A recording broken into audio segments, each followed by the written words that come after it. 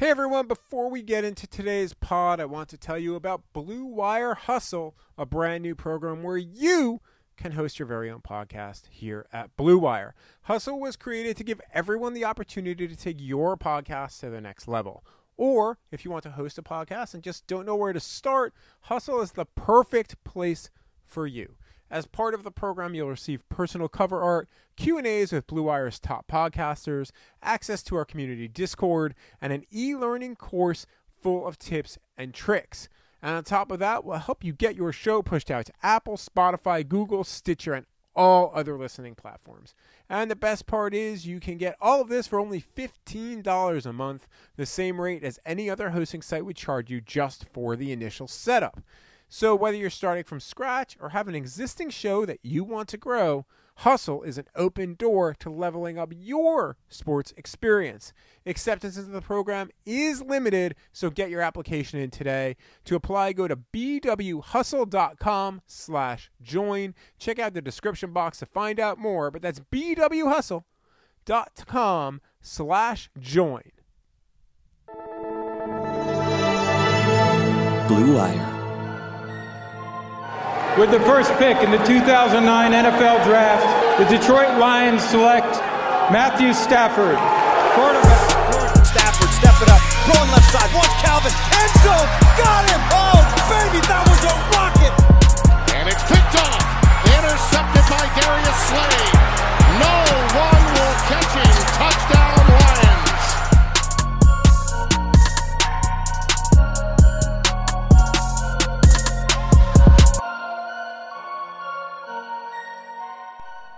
Hello and welcome to another episode of The Michael Rothstein Show.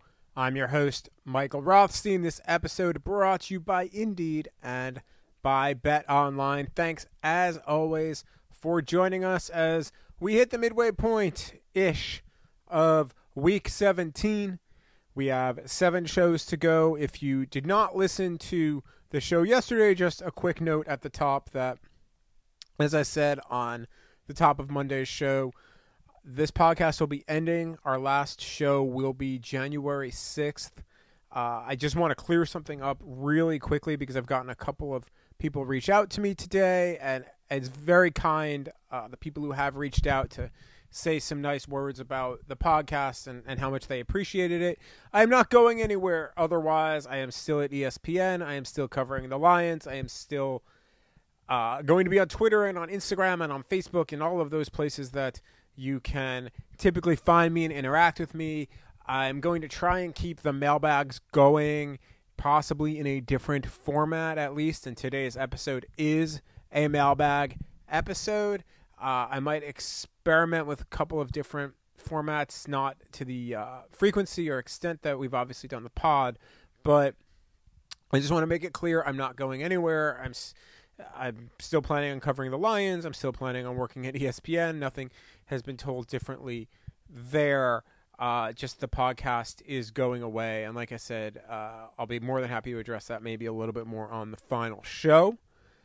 And yeah, other than that, as far as today goes, thought it was a mildly interesting day when it came to the Lions. They released Jaron Kearse, and Darrell Bevell explained it as they want to get their younger guys some work. To me, that makes a lot of sense. I feel like this was probably something that the front office maybe suggested as well, because you look at the other guys that they have, specifically Will Harris and Tracy Walker. You want to get those guys maybe more experience. Now, I mean, I think you could have kept Jaron Kearse on the roster, so it doesn't totally make sense to me. However, by releasing maybe Kearse now, if Kearse thinks that he's able to land with a playoff team, help someone there, maybe on special teams, that's, I think, a good thing for him. He was going to be a free agent after the season anyway, and we've seen these types of things happen before. If you remember, even the Saints released Issa Abdul-Quddus a few years back. I forget what year this was. I want to say it was 2013. Maybe 2014, that they released him actually during the playoffs, and the Lions just picked him up and stashed him, and he was, I think, a restricted free agent, so they ended up keeping him, and he ended up being a quality contributor for the Lions for a couple of years. So these late season moves can help, and to me, I see it as that. Now we'll see if Jaron Kearse gets picked up anywhere. I asked Darrell Bevell pretty straight away if it had anything to do with Jaron Kearse's tweets. He was tweeting during the game on Saturday. He was not happy with what he saw. At one point he tweeted, "Wow." And he said it wasn't due to that at all. I would be curious to see if they let any other veterans go. I feel like if they were going to do that, they would have done it already. But maybe they want to get, this could be a game too where maybe you see a guy like CJ Moore maybe get a little bit more work, or perhaps this is where you see them maybe give a little bit of run to Bobby Price or to Jalen Elliott. Both of them are safeties on the practice squad, and to me, maybe you want to make sure you lock one of them up for next year, so you sign him to a Week 17 contract, give them some experience, kind of a reward for maybe a really good season. Both Jalen Elliott and Bobby Price are guys that I think would have maybe had a shot to even make the team outright had there been preseason games. So to me, that's where I see that move and why maybe it happened. So that's the first thing. Also, the other piece of quote-unquote news, Matthew Stafford said that his ankle is okay, banged up, but okay. He's going to see how he's going health-wise, and that's going to be the determination for him whether he tries and plays on Sunday. We'll see if Darrell Bevell takes that decision out of his hands at some point. Stafford made it clear that he would like to play if he can get there. He's going to see how it goes kind of day by day throughout the week. And, that shouldn't come as a surprise to anybody at this point at all. Like, you should have expected this from Matthew Stafford because that is who Matthew Stafford is. Yes, I wrote on Monday that I think that they should sit him down. I still believe that. I think that that is the right play and the right call. But he's going to try and give it a go if he can. Now, what does that happen toward the end of the week? We'll see. Let's see if he practices on Wednesday or Thursday. To me, this is one of those situations where even if he does play, maybe he plays for a quarter. Maybe you get him out there a little bit because he wants to play, and then you kind of move on and really treat it a little bit like a preseason game, although they want to win. There's no doubt about that. And, Darrell Bevell made it clear, like, this is more than likely his finale as a head coach, at least in Detroit.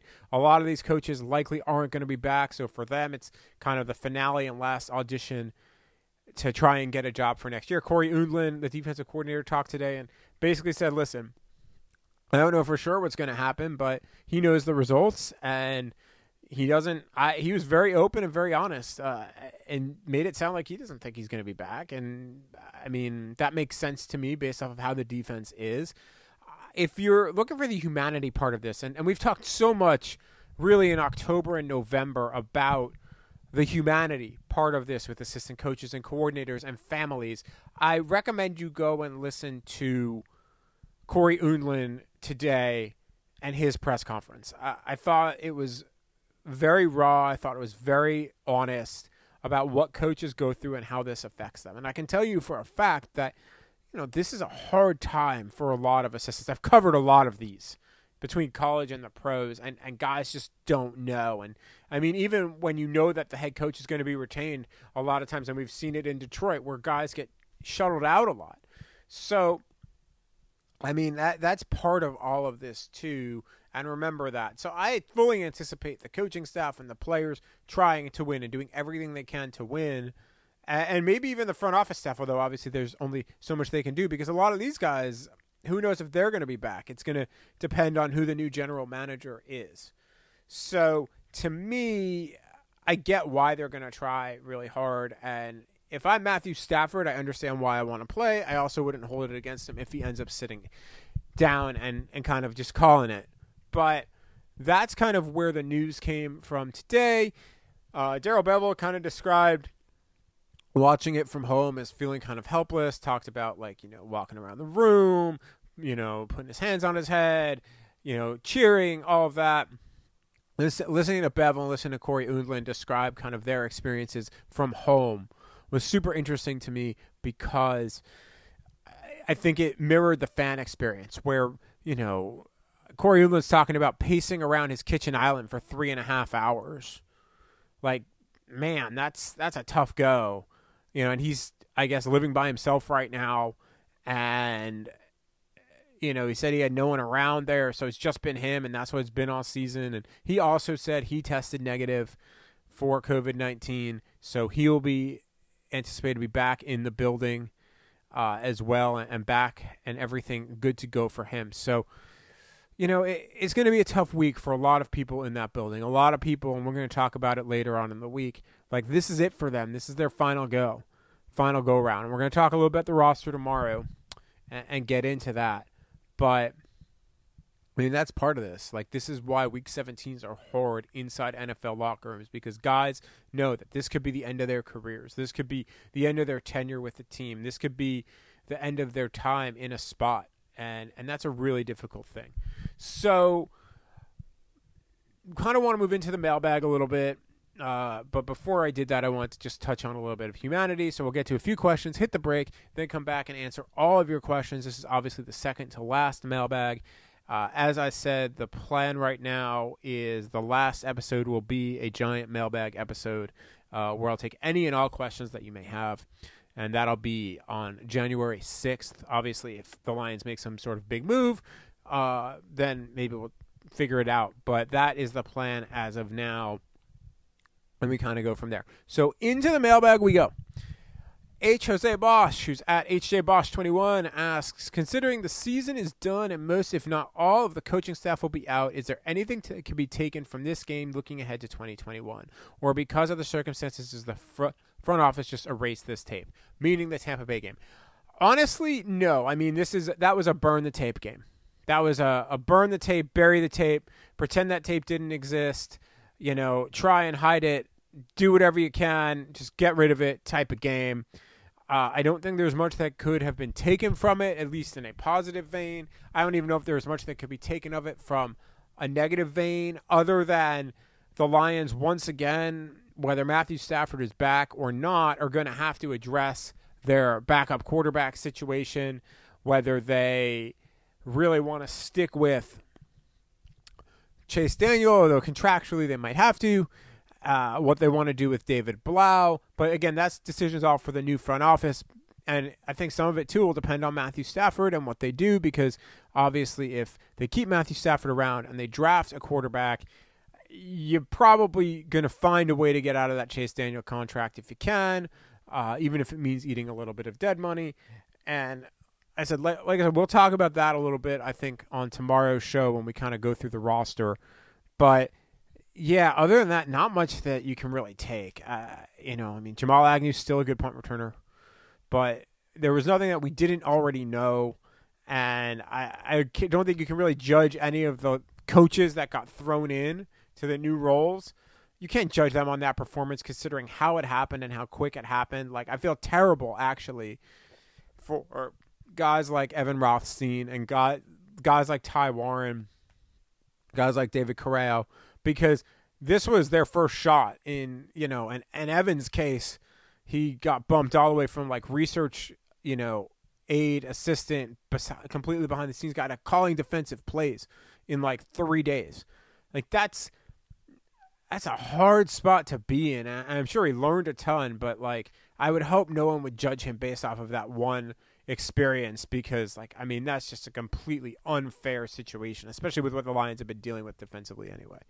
Like, none of that was a surprise. Gar, who's at GarJohnson1, asks, how does the NFL plan to handle scheduling adjustments in the playoffs due to COVID? I can't imagine that the NFL would let Kansas City or Green Bay play in a playoff game if Mahomes, Hill, Kelsey, or Rodgers Adams were placed on the COVID list. I don't know the answer to that question. I don't get a sense that there is a true answer. I haven't seen anything. There's possibly something out there. But if I'm the NFL, yeah, I don't want that sort of situation to happen. That's why, to me, a bubble would have made a lot of sense. You delay everything by a week and you give a week break and you just tell everybody, hey, you're going in a bubble. And sure, it's hard to do that and to find the spots. But realistically, listen, Disney did it with the NBA. You obviously did it in 2 host cities with the NHL, and those 2 places were largely, COVID. They did a good job when it came to COVID. So to me, I think you have to try and figure out a way to do that, because you can't have that type of situation. Maybe it goes to a complete, you rent out a complete hotel or a complete resort and in most of these cities, there are those options. Now, obviously, you have travel here where you wouldn't have had you didn't have travel in the NBA and NHL, so that's part of it as well.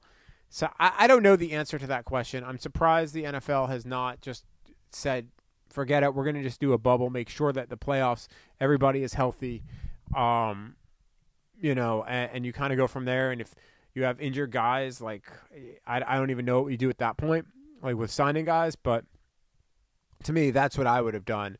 But I don't know. I don't know how this is going to go. It's going to be really interesting. Kick him in the nuts. Who's that? Jerry Grang. And there are going to be some interesting names in here throughout this show. What's the worst group on this defense? Defensive line, linebackers, cornerbacks, safeties. I'd say biggest need is linebacker 1A, safety 1B. Defensive line isn't great. Cornerback needs better coaching and health. However, I cannot decide if the linebackers or safety is a bigger need. 2 good safeties cover up a lot of bad play in the front 7. I don't disagree with you. However, I would say without a doubt to me, linebacker is their biggest need. It is need 1. It is probably need 2. It is a unit that really, other than Jamie Collins, might be completely scrubbed by next year. Jamie Collins, you're just probably not getting out of that contract. And I thought he's played the best of all of their linebackers.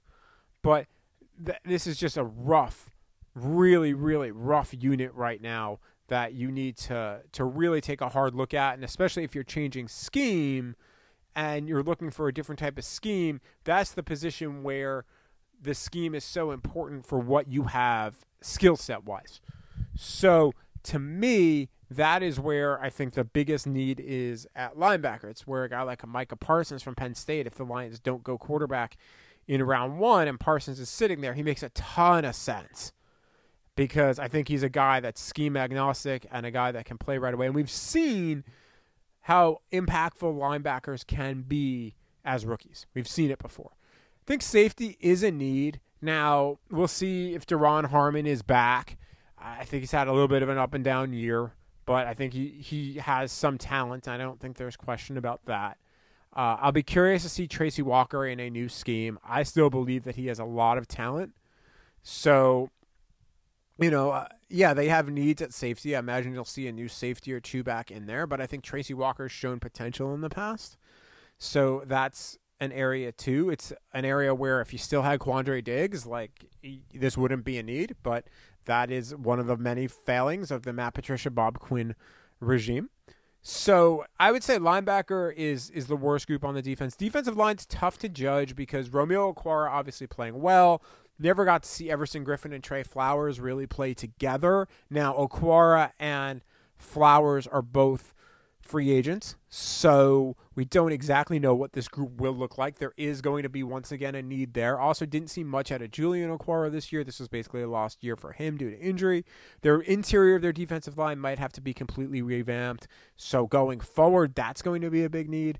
Corner, I think they're actually okay. You have to understand, they were so beat up and so injured at corner that you're playing guys that are practice squad guys starting against playoff teams right now, and that's just not going to fly and not going to cut it. This is clearly almost essentially a lost year for Jeff Okudah. We'll see how he comes back after groin surgery. Might be a completely different player. I think he's going to have learned a lot from this rough rookie year. I think Amani Oruwariye is one of the defenders that you can feel maybe good about, especially in maybe a different scheme, a more favorable to corner scheme. We'll see if they bring back Desmond Trufant.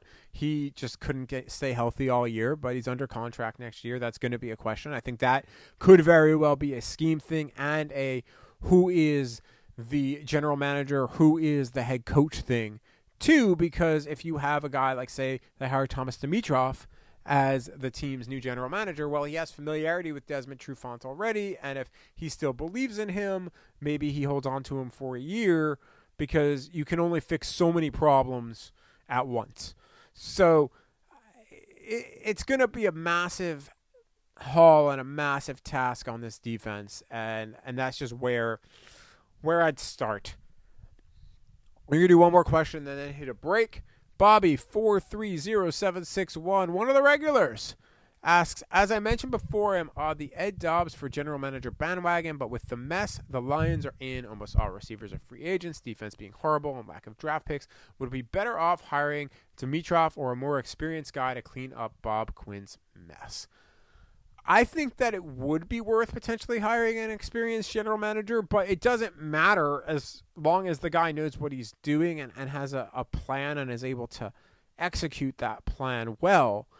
The problem for Bob Quinn was that the plan that he had just didn't get executed well and basically got executed with former Patriots that they overpaid for. And who knows how much of that was really Matt Patricia and how much of that was just Quinn not being able to evaluate other players, because I think Quinn, in his non-Patriots signings, actually did a pretty decent job in free agency, at least. With Marvin Jones was a really, really strong signing. Jack Fox was a great find. Even Bo Scarborough last year, like, he gave you what he needed. Adrian Peterson this year gave you something. It wasn't, it was at the expense of Kerryon Johnson, but he gave you something. I think his day 3 draft picks are turning out to be a little bit better than people maybe think. They look at the really, really bad ones, like the Jimmy Landises of the world, but I think he had some hits on day 3. I think that this last draft class of his could turn out to be a pretty decent one. So all of that said, and I'm not defending Bob Quinn, my point is that they need to hire someone who has a definitive plan, who can work well with the head coach, and they know what they're doing. If Thomas Dimitroff is that guy, and I like Thomas Dimitroff's pedigree, I like his resume, I think he did a lot of great things. He basically built the Falcons twice. He had the quarterback in place, and that always helps, but he was aggressive with moves. Look at what he did to trade up to get, Julio Jones, and he's been willing to draft defense. You can see from his drafts in the past, he will draft defensive linemen and linebackers, which is something that, at least on the defensive line, Bob Quinn didn't always do, especially with edge rushers. He found good talent on day 3 in Grady Jarrett. He largely drafted, with the exception of Prince Shembo, drafted pretty good character guys as well, which matters to this organization. So to me, I think a Thomas Dimitroff hire would be a good one. It would make sense. I would laud the Lions if they made that decision. I think Rick Smith could be a decent hire as well. Scott Pioli concerns me a little bit more, if we're being honest, because of go read Kent Babb's story in the Kansas City Star. I feel like just because of the culture that was here under Bob Quinn and Matt Patricia, a hiring of a Scott Pioli would be very concerning to me, and would probably, I think, be concerning to the Lions. However, people change, and maybe Scott Pioli has changed. I'm talking about just the people who have interviewed so far. Obviously, there are a bunch of other people who might. Ed Dobbs is a guy that I think if he's willing to interview with the Lions should absolutely talk to him. The Dobbs-Robert Saleh combination is one that's been talked about a lot. I think that's one that could work really well for the Lions. But if you want some experience in there, here's another name to potentially watch too, Reggie McKenzie. He's now with Miami. He was the Raiders GM. He's another guy to maybe pay attention to. And the other two that I would look at from experienced guys, obviously they're talking to Dimitroff now because he's not employed. But Jeff Ireland, the former Saints, he worked with the Dolphins. Now he's with the Saints, and he really gets a lot of credit for being able to put together the current Saints roster. He did a lot there. And Brian Gain, who's now in Buffalo, and really kind of got forced out in Houston. Now, they both have some questionable stuff in their background, but if you can answer those questions and you can explain away give satisfactory answers for what happened in those situations, then I think that those are guys that the Lions should absolutely take a look at if they are interested in hiring someone who has a little bit more experience. I really, on Gain specifically, I really think the Lions should take a look there. But that's just me. So we'll be back right after this with a whole bunch more of your questions. We've got a lot of them here on this episode, the big mailbag episode of the Michael Rothstein Show. 2020 has already reshaped how we work, and it's almost over. Businesses across the globe are challenged to be their most efficient, which means every hire is critical. Indeed is here to help. Indeed is the #1 job site in the world with more total visits than any other job site, according to ComScore. Indeed helps you find quality candidates quickly so you can focus on hiring the person you need to keep your business going. Unlike other sites, Indeed gives you full control on payment flexibility over your hiring. You only pay for what you need, you can pause your account at any time, and there are no long-term contracts. And now Indeed's new way of matching you with candidates instantly delivers a short list of quality candidates whose resumes on Indeed match your job criteria.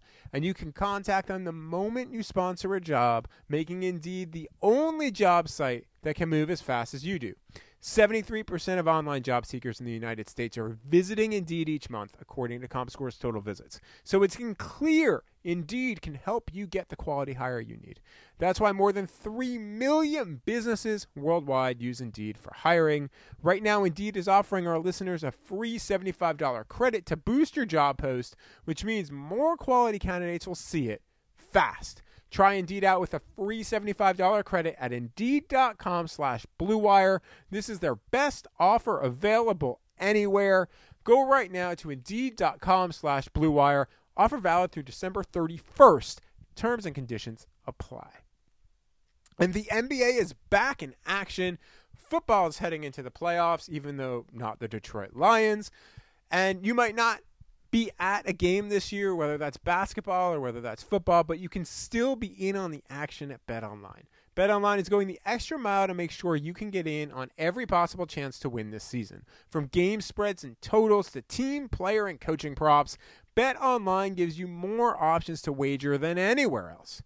You can get in on their season opening bonuses today and start off wagering on wins, division, and championship futures all day, every day. Head to BetOnline online today and take advantage of all the great sign-up bonuses. Don't forget to use promo code BlueWire at betonline.ag. That's BlueWire, all one word.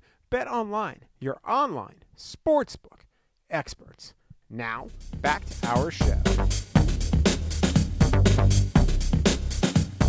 Welcome back. Thanks for sticking with us as always.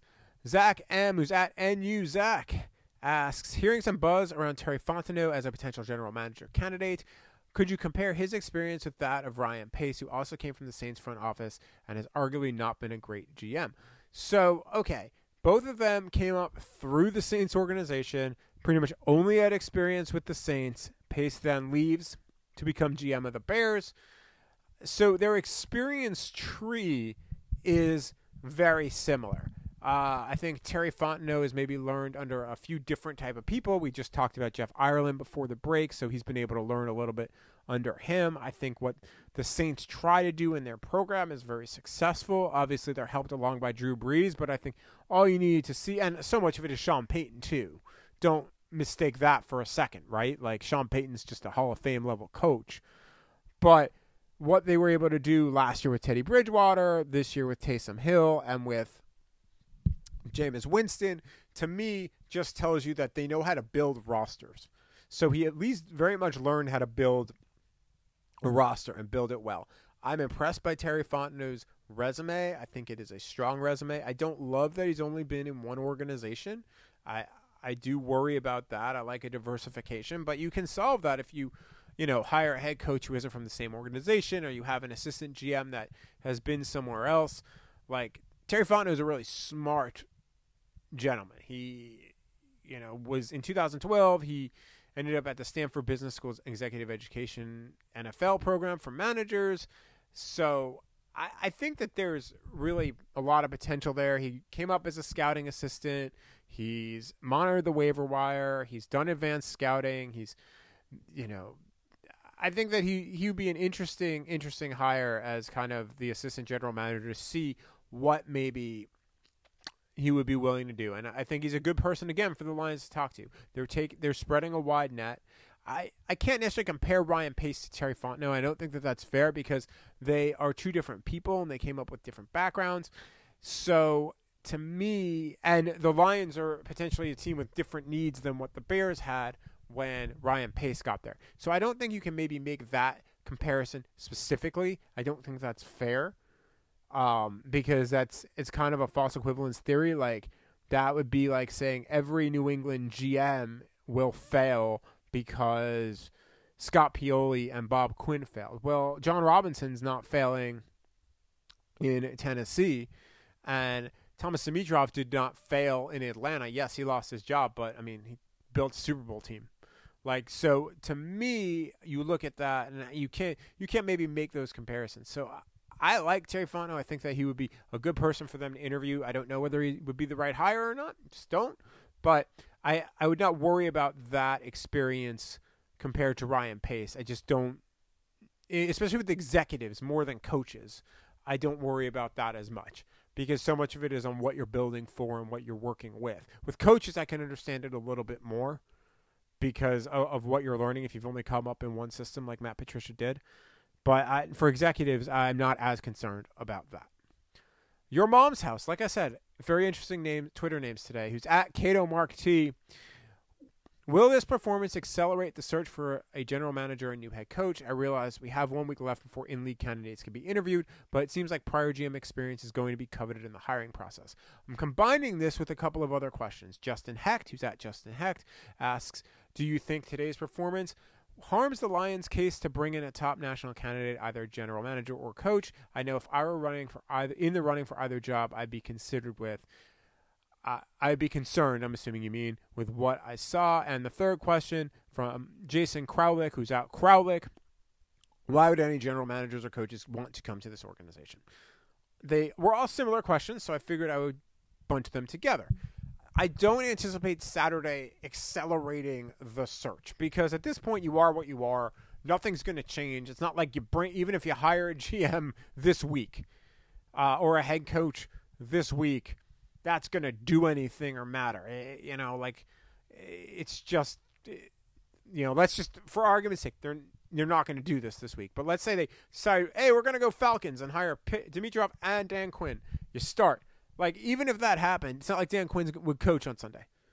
Like, that just wouldn't happen. So, to me, I'm just using that as an example of a coach that's currently unemployed.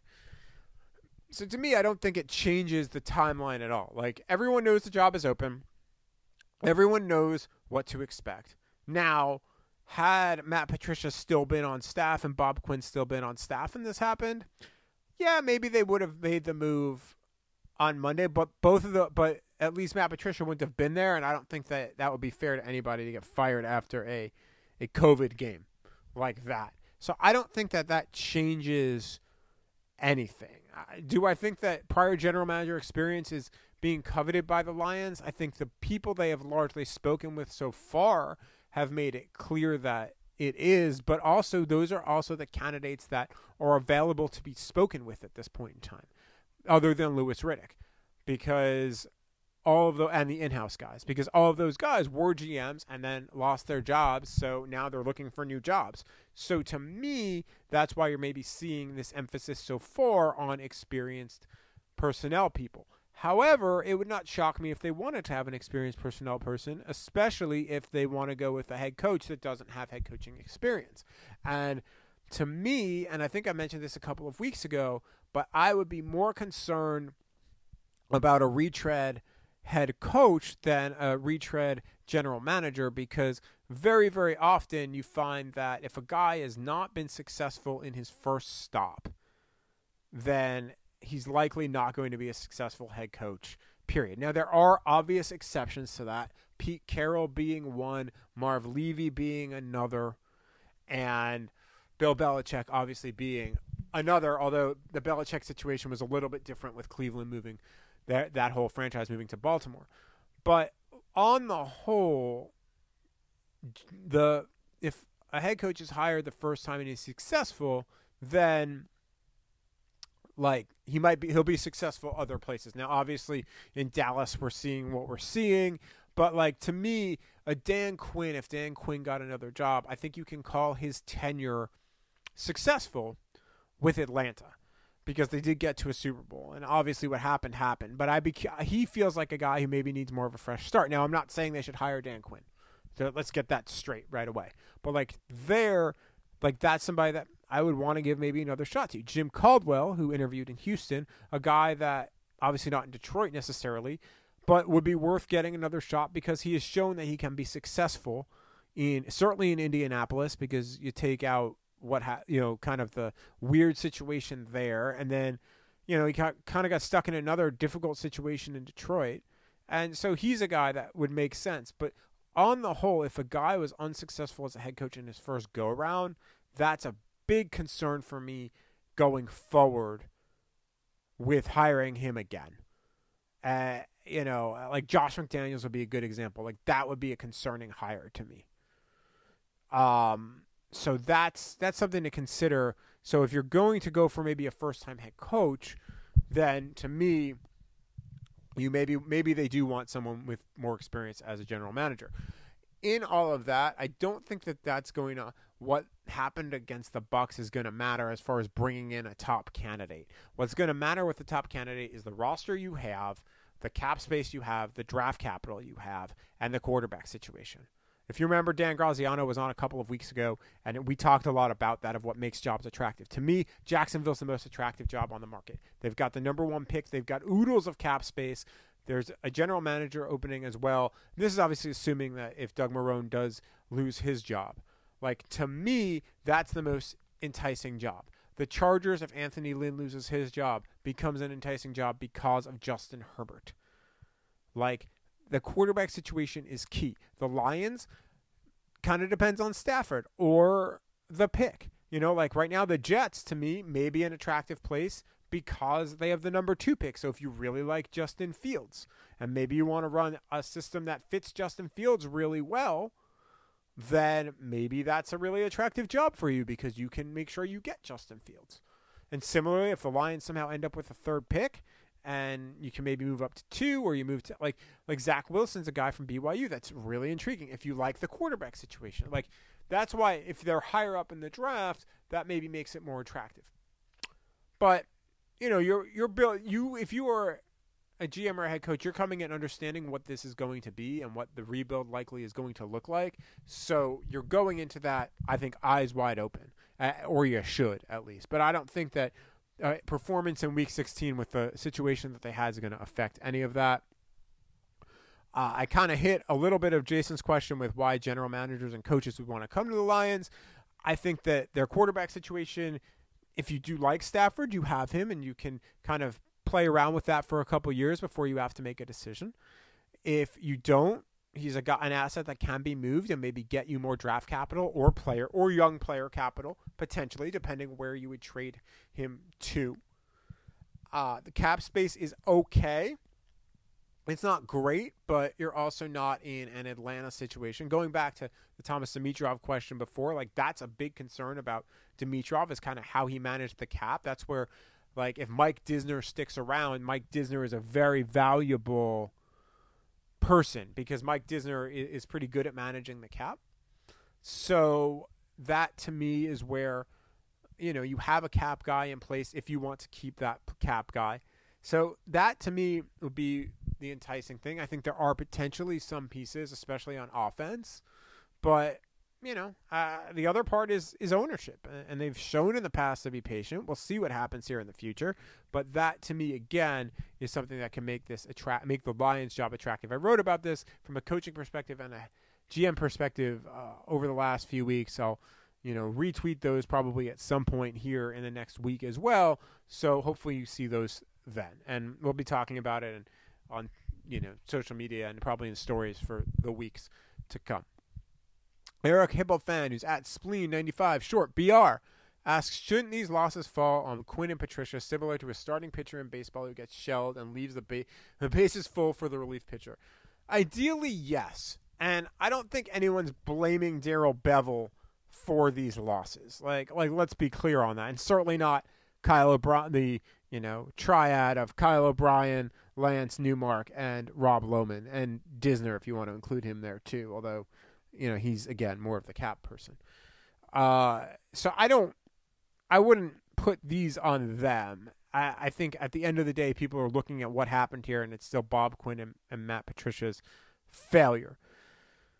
So, I mean, if Darrell Bevell had gone 3-2, 4-1, like that would have been a great success for Darrell Bevell. I think some of the other stuff that's gone on is more of a concern that I would be curious how Darrell Bevell would handle answering those questions in potential future head coaching interviews than what happened on the field, because everyone knows the roster is what it is. And frankly, at this point, and at the point when Darrell Bevell was hired, there was only so much you could do to fix it. So while these wins and losses will officially go on Darrell Bevell's record, I don't think anyone will put the on-field performance, win or loss, on Darrell Bevell because of what he was handed. And certainly not Kyle O'Brien, Rob Lohman, and Lance Newmark, at least, from a decision-making standpoint. Now, they obviously are all part of the kind of inner circle for making these decisions, and that's part of the problem.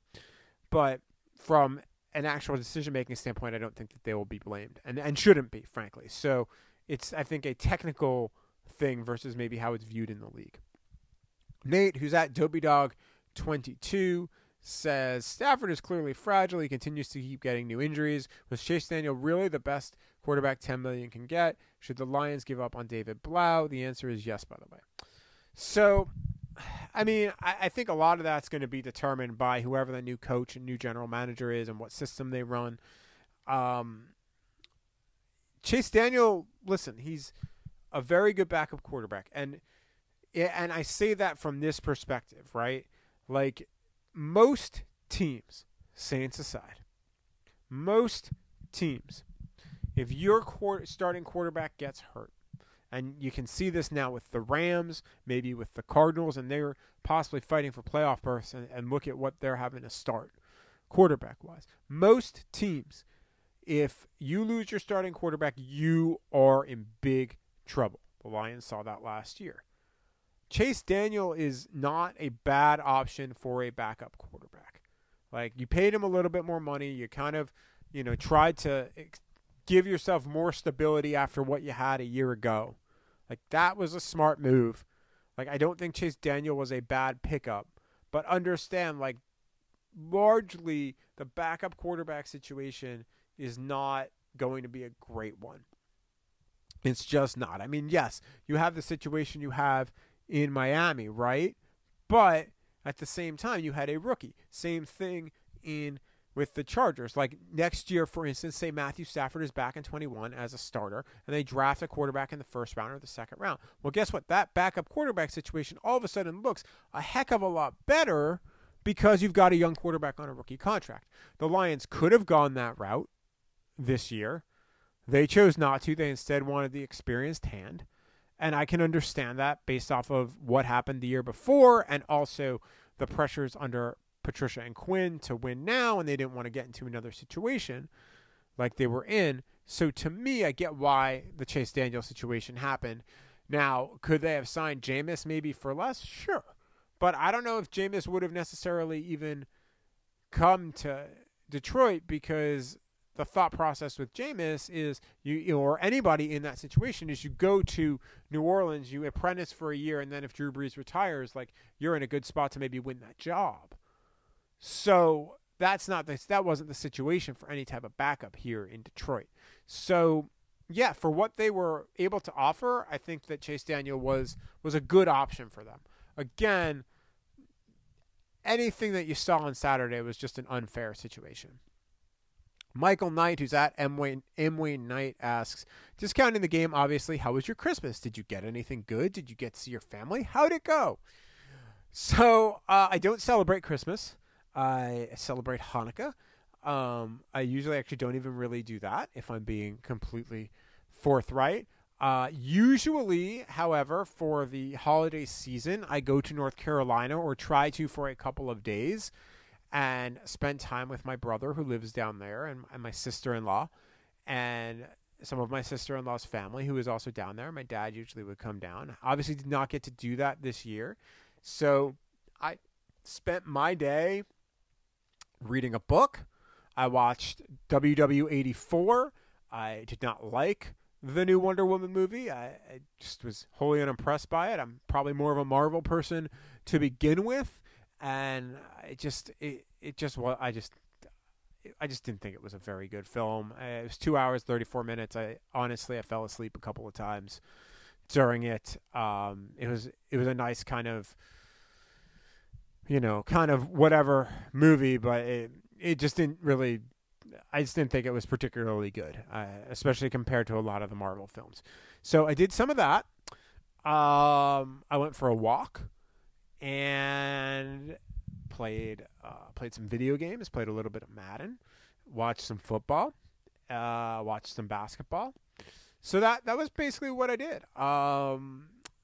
Got one gift. I actually got some weights, which was super exciting. I haven't been able to work out all that much because I haven't gone back to the gym yet, and I haven't been able to find many dumbbells, and somebody was kind enough to get me some weights, so I'm pretty excited about that and already have started using them and really, really pumped about that. And hopefully we'll see my family, who are all out of state, at some point after the season, and hopefully after, the vaccine takes hold. And that will be when I get to see my family again. But we talk a lot, FaceTime and all that. But overall, it was a nice holiday. That was a little bit of downtime, which was great. And hopefully everybody that listened to this also got a little bit of downtime. And if you are close to your family, was able to see your family.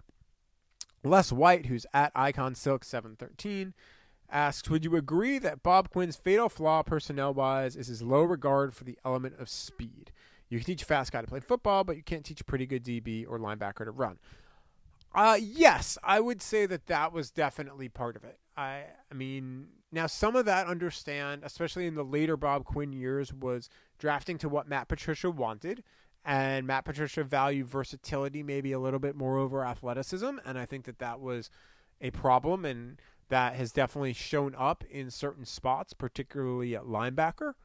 But even beforehand, Tease Tabor obviously being the shining example of that.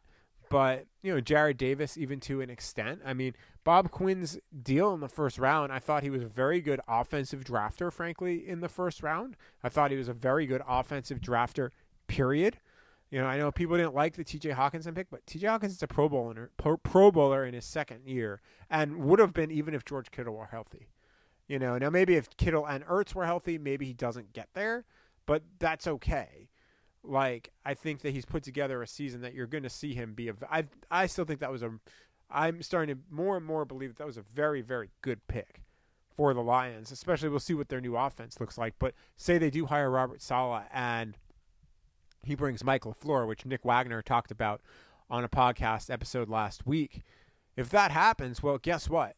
Guess who's a star in San Francisco? George Kittle. Guess who trains with George Kittle all the time and is good friends with him? T.J. Hawkinson. So guess who might become a star? T.J. Hawkinson. So just saying, I would say I think Quinn's flaw personnel-wise was how little he valued edge rushers and defensive linemen in the draft. And I would say defensively, their issues with athleticism and speed. And really maybe all over the place a little bit too, because they definitely valued catch radius and close contact catches over pure speed and burners at receiver. So there's no question about that as well. But I would say yes, if you're looking at maybe how they graded certain things, I think that was a flaw without a doubt. But I would also argue that, especially when it comes to receiver and it comes to DB, if a guy's just not getting it, he can have all the tools in the world and all the speed in the world, but if he's not getting it, that's not going to save you either. Maybe he ends up being has a better shot being a really good special teams player, but that only gets you so far, right? I mean, Jamal Agnew is a good example of that, and I like Jamal a lot as a returner. He's a really nice kid, by the way.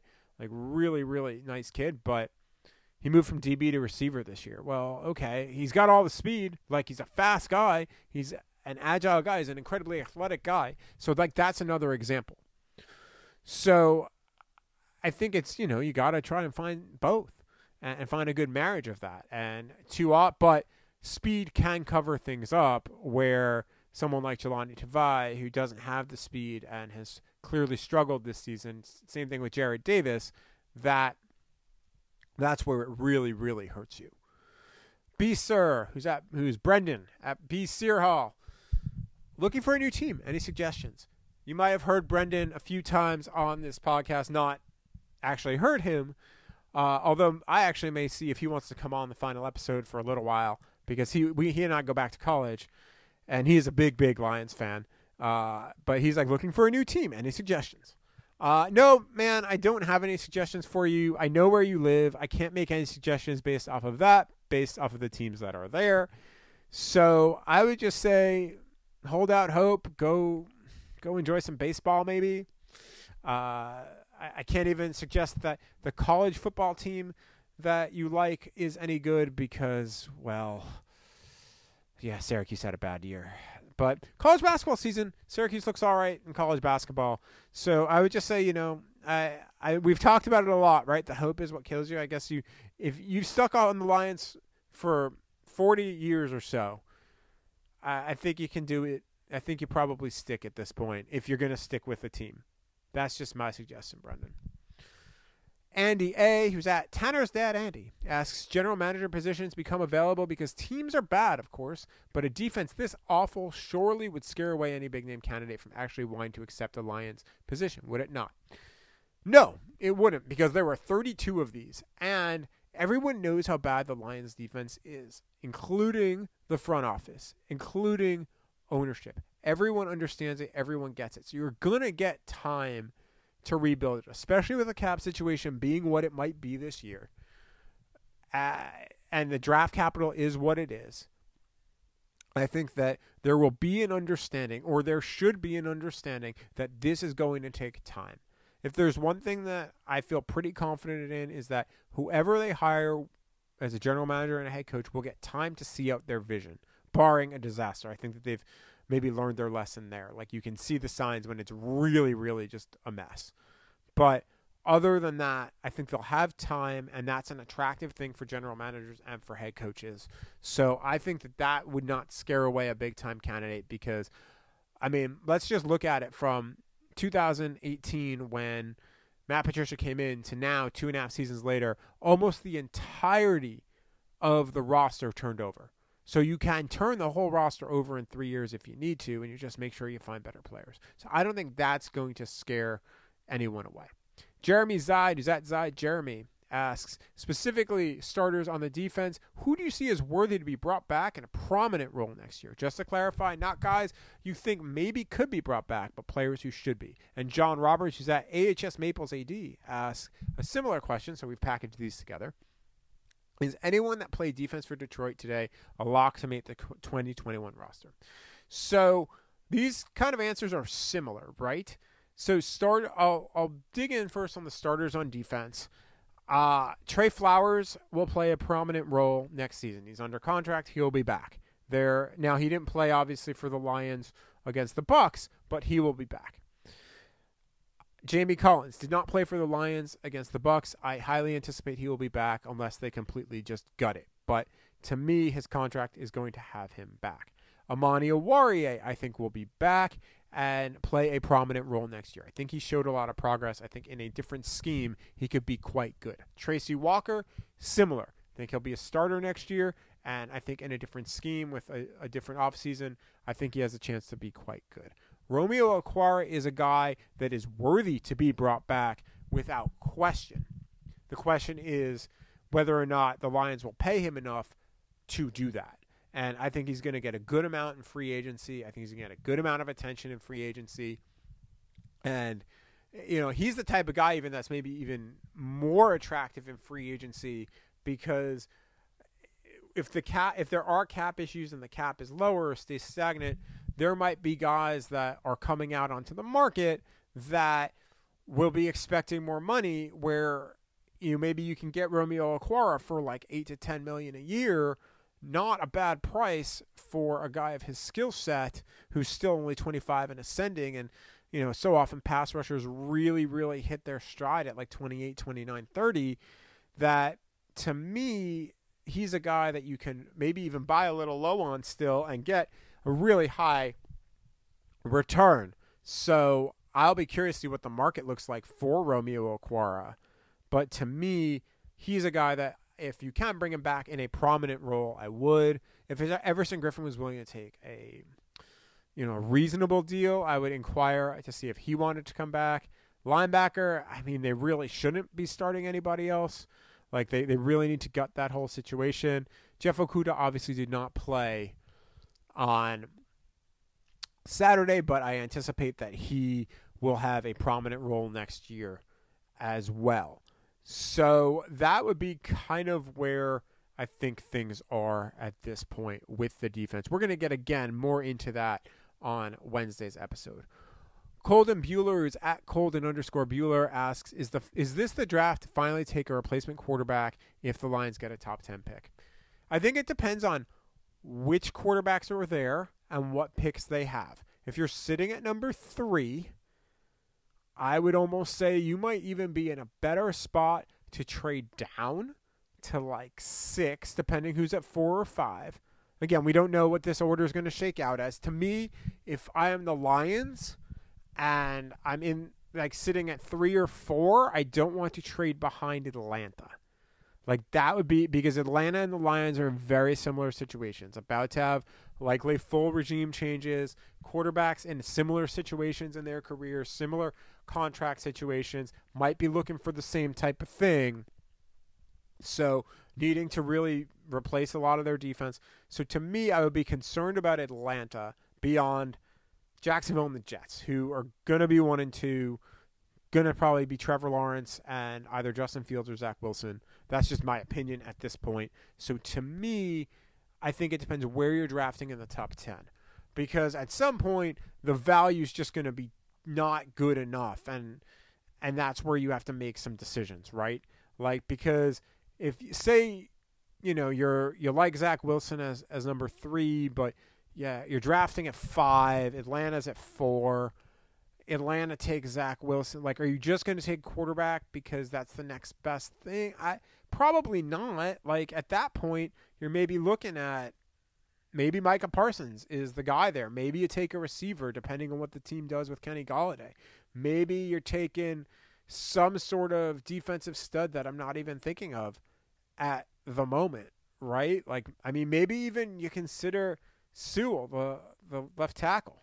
I mean, you have Taylor Decker, obviously, but, maybe you put him at right tackle, and then your offensive line is fantastic at that point, potentially. So, I don't think that the Lions would go, frankly, in that route. But, yeah, I don't think you have to take a quarterback as a replacement in the first round.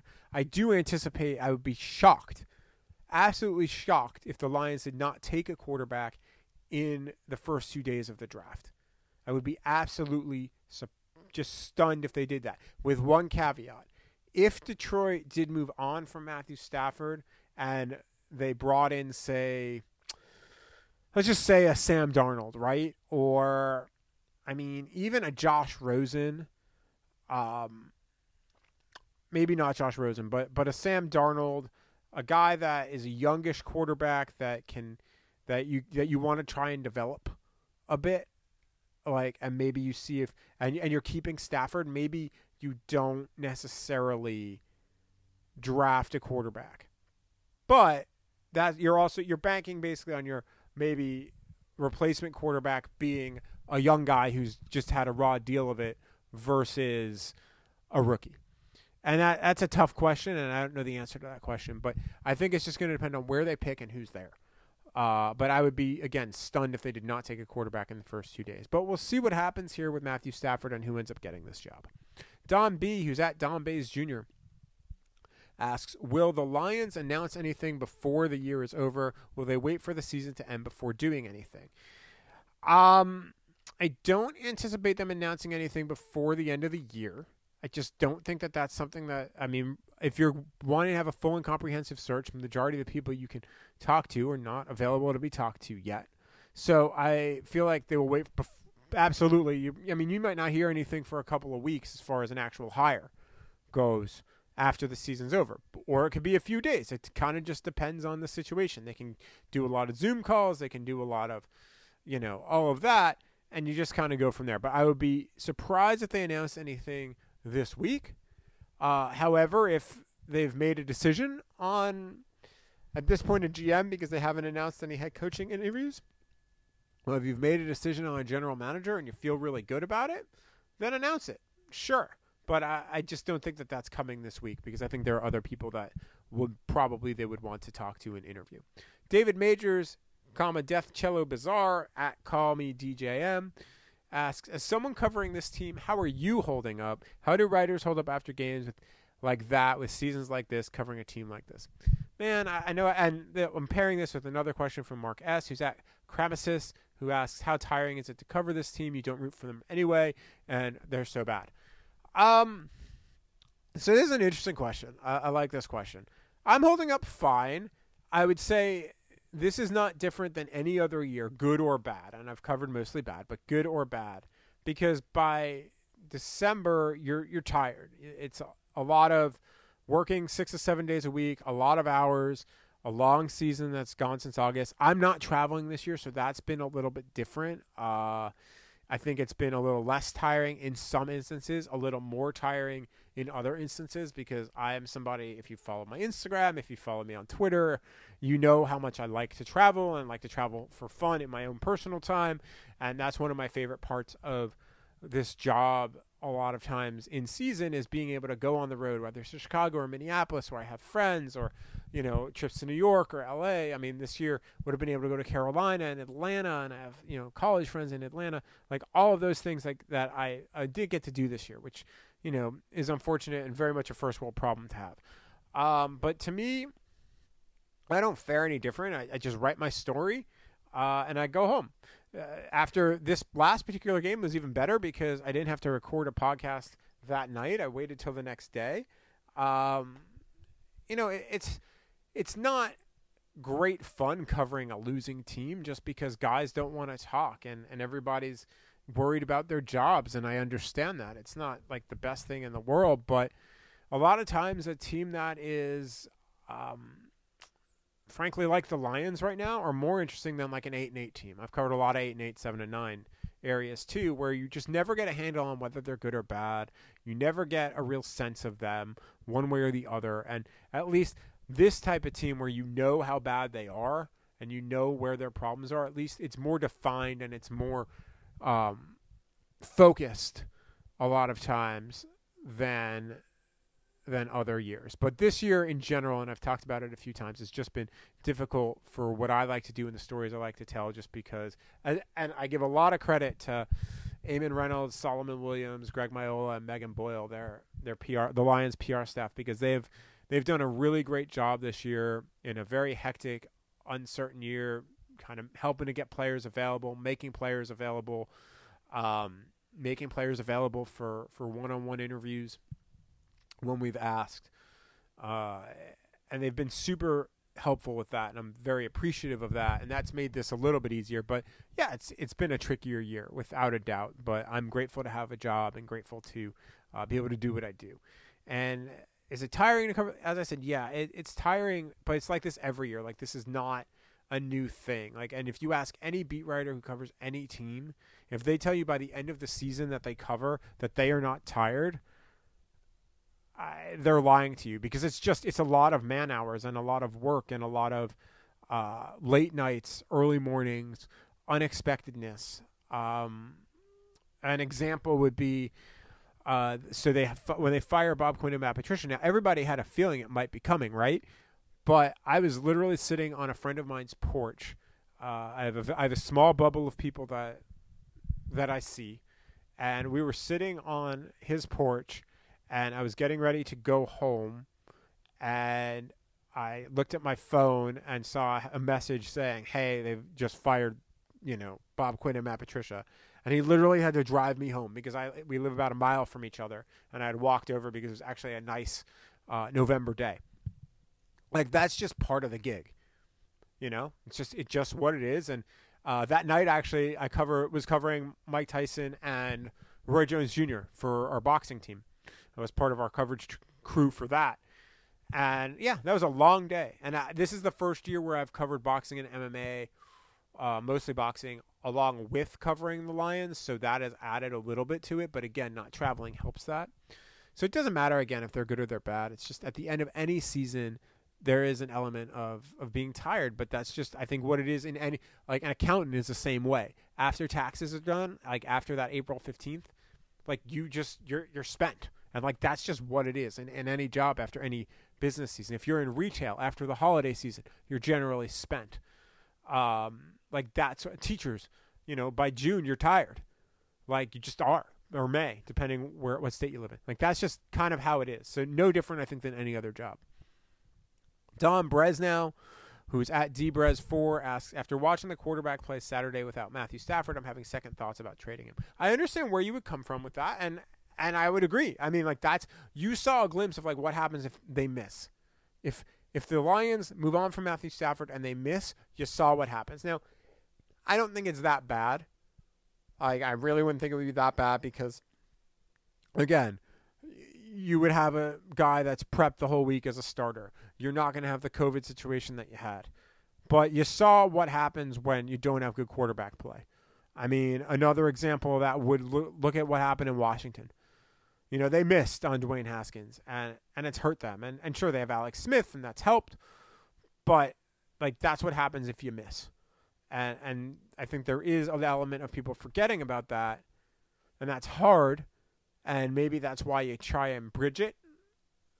But, I don't think that you can, again, equate Saturday to anything else because Chase Daniel's not going to be their starter. Like, that's not in the cards here unless you're really trying to blow it up in 2021 and, for 2022. Like, that's how Chase Daniel becomes your starter. But I just don't see that happening. Todd Richardson, who's at T_Richardson, asks, what makes the Lions head coaching jobs and general manager jobs desirable? We covered that a little bit, but I wanted to answer this for the second part of this. What are the positives going into 2021? Well, it's a new year. Hopefully, the vaccine will take hold and fans will be allowed back. I think that's a positive going into 2021. The offensive line and the potential there, I think, is a very large positive going into 2021. You've got 3 really solid pieces all on the left side of the line in Frank Ragnow, Jonah Jackson, and Taylor Decker. I think that Tyrell Crosby is showing to be a good piece as well, potentially at right tackle. I think he's shown out this year, and you can probably feel okay about maybe going into next season with him as the starter at right tackle. And I'd be curious to see what happens with Vaitai. Vaitai's been a tough guy to judge this year because he just hasn't been healthy. So is he able to get healthy, or is this, if he can't get healthy, then this goes up there as one of Bob Quinn's worst signings, period. I'm not ready to write that off yet. I want to see what he's like when he's truly healthy because that just hasn't happened. So the offensive line would be a positive. DeAndre Swift is very much a positive to me. I think that he's shown a lot of potential. And I think Kerryon Johnson in very limited roles, and I'd be very curious to see what a new offensive staff does with him, is a guy that I think is very promising. Defensively, I like what I saw from Amani Oruwariye this year. That's a positive. Jeff Okudah, hopefully healthy. That would be a positive. So to me, those are where your positives lie. Jack Fox, another positive. That's where those positives lie. Josh Emery, who's at MMA Josh, asks why. That is my question. Man, I don't even know. We've talked a lot about joy on this podcast, and I included this just to mention again, especially next week. If this hasn't brought you joy this year, don't watch. Like, go do something else. Enjoy family. Enjoy friends. Enjoy a book. Enjoy, hopefully, unless you're in the Detroit area, being able to watch another game. If you have Sunday ticket, like, go enjoy all of that. Like, really, really enjoy that. And that would be my advice and my suggestion would be that. Silky Johnson, who's at the real JJans, asks, are curses real? I don't know. I'm going to go with no. Curses are not real. Of course, now maybe I'm cursed. Who knows? Chris Gordon, who's at Twin Cities Chris, can we just opt out of Week 17? Listen, the players and coaches wouldn't want to do that.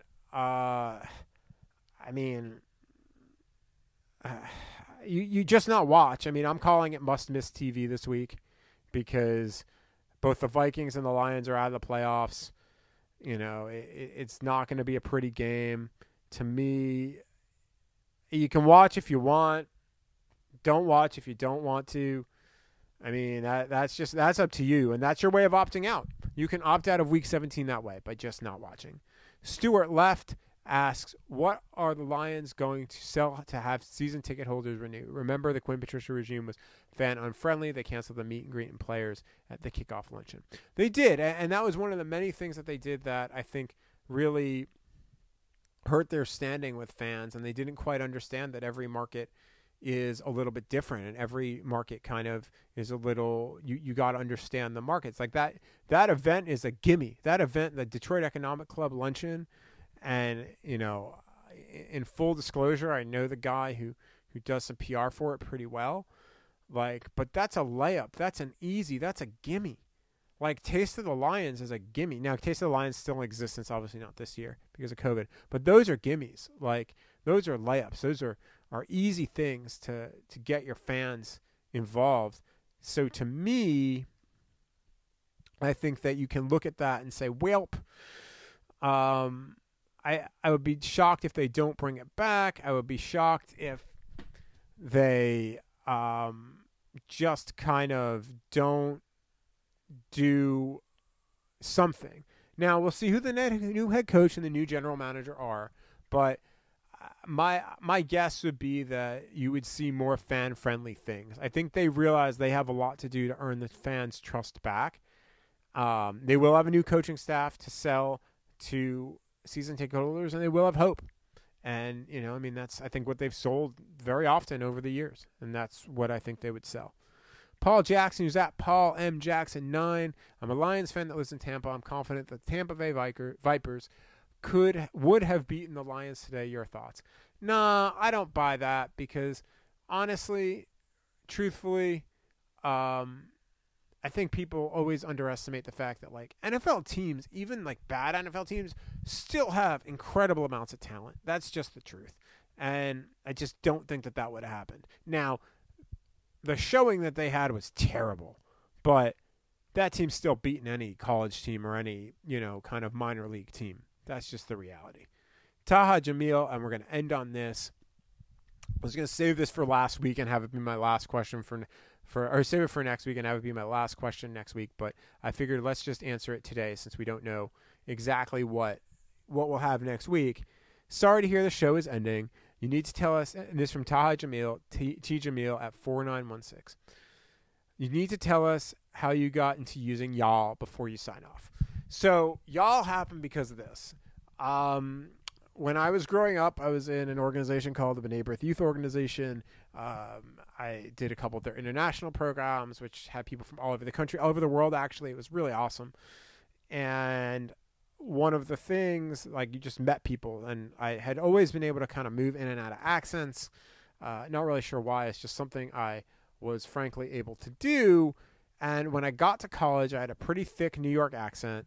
And I was told, hey, that wouldn't work in a large majority of the country. And I wanted to be on TV at the time or do radio or something like that. My major was broadcast journalism, and I didn't know necessarily I was going to become a writer who kind of did all this as secondary stuff. So I worked really hard to lose my accent. It still comes out from time to time, but I worked really hard to do that. And I did that by listening to other people I knew, people from the South, people from Texas, people from all over. So I still go in and out of accents a lot, but y'all is just something I picked up along the way. And it's just something that has always kind of been I would say for like the last 20 years, been just part of what I say. Instead of you all, I've just said y'all. No real reason other than that. When I was a senior in college, a friend of mine told me that I was the most southern-sounding New Yorker that he had ever met, and that's really kind of stuck. I also lived in Virginia for 2 years in one of my jobs, and they say y'all there, and I think that's really where it really, really stuck for me, and it just kind of became part of what I say. So, you know, I'm really grateful for all y'all.